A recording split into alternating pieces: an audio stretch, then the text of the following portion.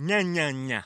Ba, Babue, Zimbabwe. The broken Bunsen burner burns so bright. Southeast Asian Peninsula. Hey, Jamie? Yes? I think the only line we need from you today is drivers who switch to progressive could save big. Cool. I just gotta finish my warm-ups. Foul, throw in the towel. History. Switch to Progressive today. Santa ski slalom in a salmon skin suit. Progressive Casualty Insurance Company and Affiliates. HT Smartcast. You're listening to a Hindustan Times production brought to you by HT Smartcast. Hi, this is Manjula Narayan, National Books Editor, Hindustan Times, and this is the Books and Authors podcast. It's a weekly podcast where I speak to authors who've got a new book out. Hi, so today I have with me Jahnavi Misra, who's written The Punished, Stories of Death Row Prisoners in India. Hi, Jahnavi. Hi Manjula. So, Jahnavi, tell me about this book. I know it's stories of death row prisoners in India, but it must have been harrowing to write it, Yeah. The stories kind of present a range of perspectives, not just the convicts, but also family members in some stories, and third-party observers in some stories, like researchers or journalists. It was difficult to write because it was challenging to kind of think of the convicts as more than the crimes that they had committed. It was as challenging for me as it might be for the reader. But once I kind of pushed aside that first response of disgust and of, then I could, understand a little bit. And that's when I began writing. But yeah, it wasn't an easy process. It wasn't enjoyable, but it was very rewarding. Okay. Should I read the flap so the listeners know what it's about, the book? Yeah, as you please. Between 2013 and 2016, Project 39A, a criminal justice research and litigation center based out of National Law University, Delhi, conducted interviews with death row prisoners and their families. These interviews became the basis for the Death Penalty India Report 2016, a first of its kind empirical study on the socio-economic profile of death row prisoners and their interaction with the criminal justice system. But the study also revealed something else.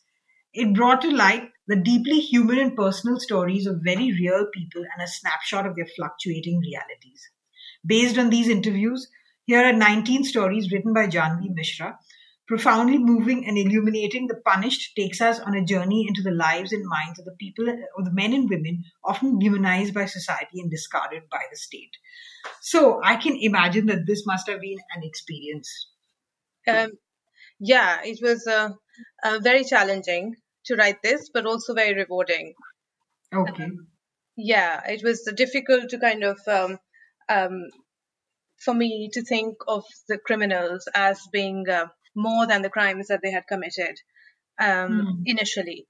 So that was a big challenge. But once I kind of pushed aside that first response of loathing and disgust, I could kind of, my understanding expanded and I could start to write. It was challenging for sure.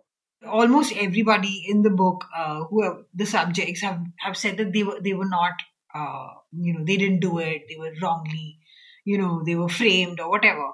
But except for the guy who killed his uncle, I think in all the stories is, that's been the case. So do you think this is do you think people on death row don't want to accept often that they themselves might have done these things? I think there's a mix of people under trial on death row. Some have obviously committed the crimes that they're accused of, but there are a significant number of people who might not have. That's the tragedy of the situation, and that's why it's so important to deal with these stories, to engage with these stories of death row prisoners. But I think within the book, I think there are quite a few people who do admit to committing crimes. I haven't kind of dwelled on that too much because I don't want to kind of the crimes that they committed or did not commit is incidental really to Yes. their stories in the and that in the book, and that is how that is what I wanted to show. To kind of all I wanted was to kind of present them as human beings who had more to say about themselves, who have multiple dimensions, um, um, and the crime is part of is something they may or may not have committed, but that's not all Okay. they are. Yeah. I know that project. I mean, in the forward project 39A, I know that that a lot of people kind of did the interviews and stuff with the prisoners. So talk about that. Yeah, I did not do the interviews. Project 39A, their students and people involved did the interviews. They tracked families across India, and interviewed them. I did not do the interviews, but even just reading the interviews was quite difficult. So what did they do? They presented you with a sort of like a dossier of all these cases, and Yes, you. that's exactly what happened. I kind of got a number of transcripts of interviews, some more legible than others. Um, and so it was quite raw actually, because not because a lot of times the prisoners were quite silent and did not want to say too much, and so that was an interesting process. And I think the structure of the stories or the brevity of the stories is a result of that. The Okay. fact that the prisoners were quite reserved and hesitant naturally to say too much about themselves, and that I hope has come across, even if in just the brevity of the stories. Yes, it was very difficult. Even making sense of the transcripts in the sense of where to start, because these stories are really distressing, and a lot of times the trauma of the prisoner is so great that they can't even fully comprehend what's happening to them. Like in the story Punished, um, um, that man is so broken that he can't even speak anymore properly in full sentences. So he's kind of broken spiritually and not and mentally. Um, yeah, trying to make sense of the transcript was a challenge in itself, actually. Yeah. And a lot of these people seem to have mental issues, as in like which I don't know whether they started off with them, all of them. I mean, or whether it happened during the course of incarceration Yeah, and torture. yeah. I mean, the nature of their crimes are such that a lot of them do need are mentally kind of disturbed. They need some kind of counseling. Um, Unfortunately, that's not available to them in our system. But yeah, a lot of them do need it, and I have tried to illustrate that in a few stories. Yeah. And I don't know. I I mean, mean, in some cases, yes, the need to block what had happened um, perhaps is so great that they feel mentally kind of they become mentally distressed after the event. In some cases, perhaps, but in quite a few of them, they are already fairly disturbed and need some kind of counseling.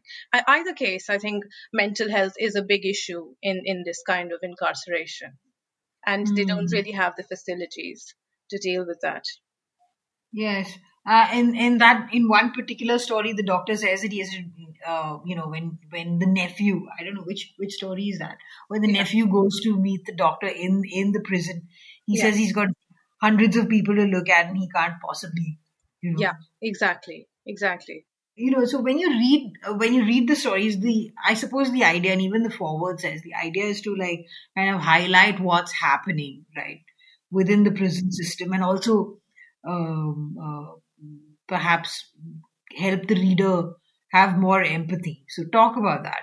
Yeah, I think um, I think it's very important for us as a society to kind of to engage with the lives of death row prisoners, to understand where they come from and who they are. I think it is very important for us to. It's hard, it's difficult, but it's important for us to know where perhaps, because society's role in violent crimes is something that needs to be acknowledged, and we need to learn where we as a society fail, so that these kinds of crimes are not repeated.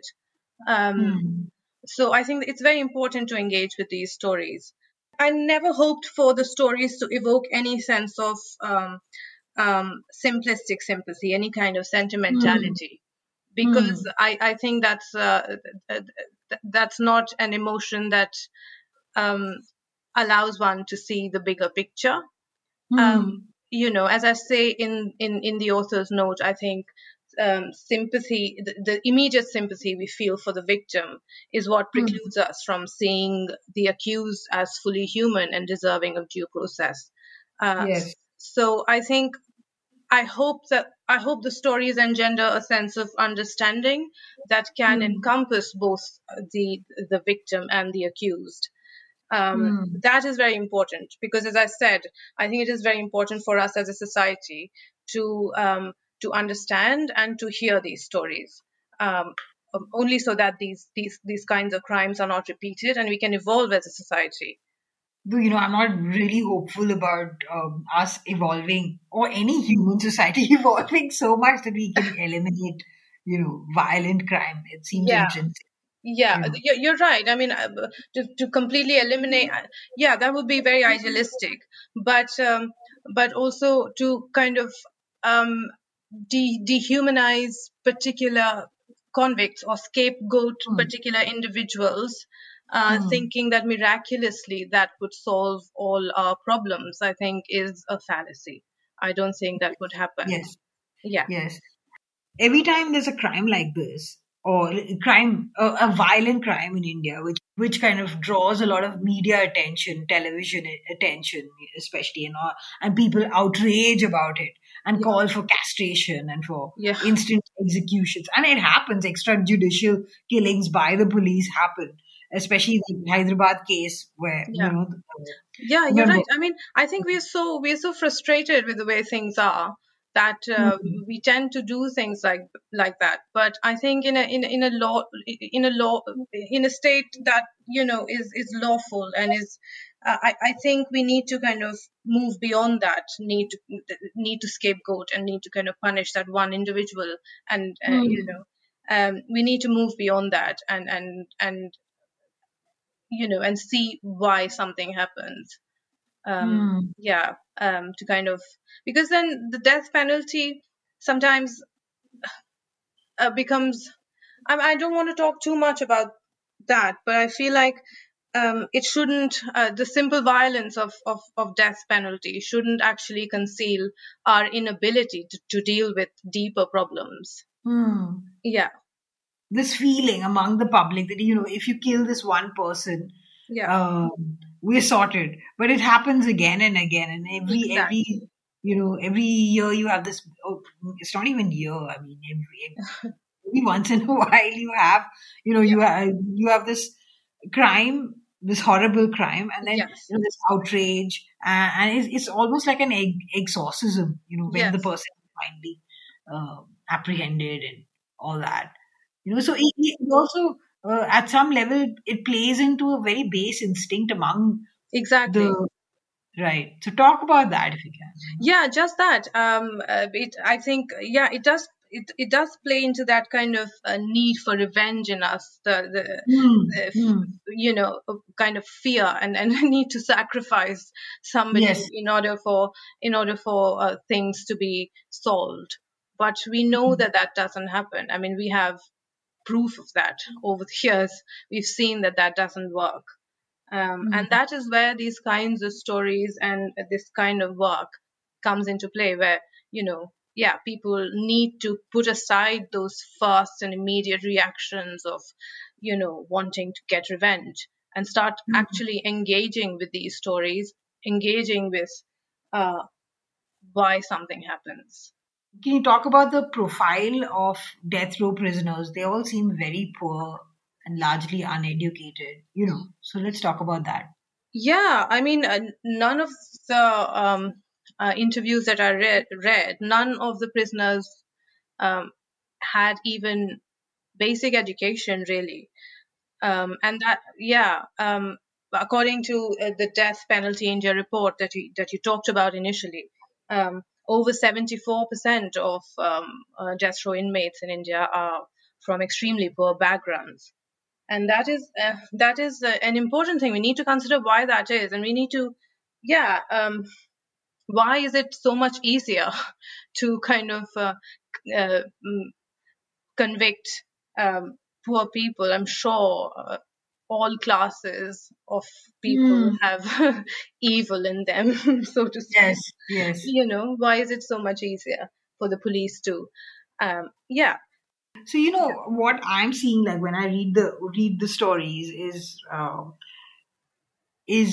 the poverty of these of the people who land up on death row, except for the army officer and except for I think that guy Mandeep, who's a farmer and killed his uncle. Most of them seem extremely, extremely poor. Yes. Those were the two exceptions. But I mean, there was overwhelming the transcripts. I chose certain transcripts to do these stories, but I had a lot of them, and the overwhelming majority were from impoverished backgrounds. Also, we need to consider why our judicial system, that is so complicated and so expensive, why that is. I mean, it is inaccessible. It's not a question of why. We know why. It is inaccessible to those very people because of their poverty, those very people that it chooses to punish in these extreme ways. So these are very important questions that we need to engage with. I thought, at a local court level, the local language would be used and the person who's accused would understand what's happening. But clearly that's not the case, right? Yeah, as you read, a lot of times that's not the case.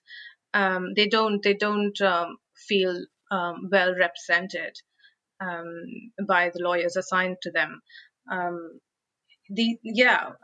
Sometimes the lawyers don't even talk with the prisoners.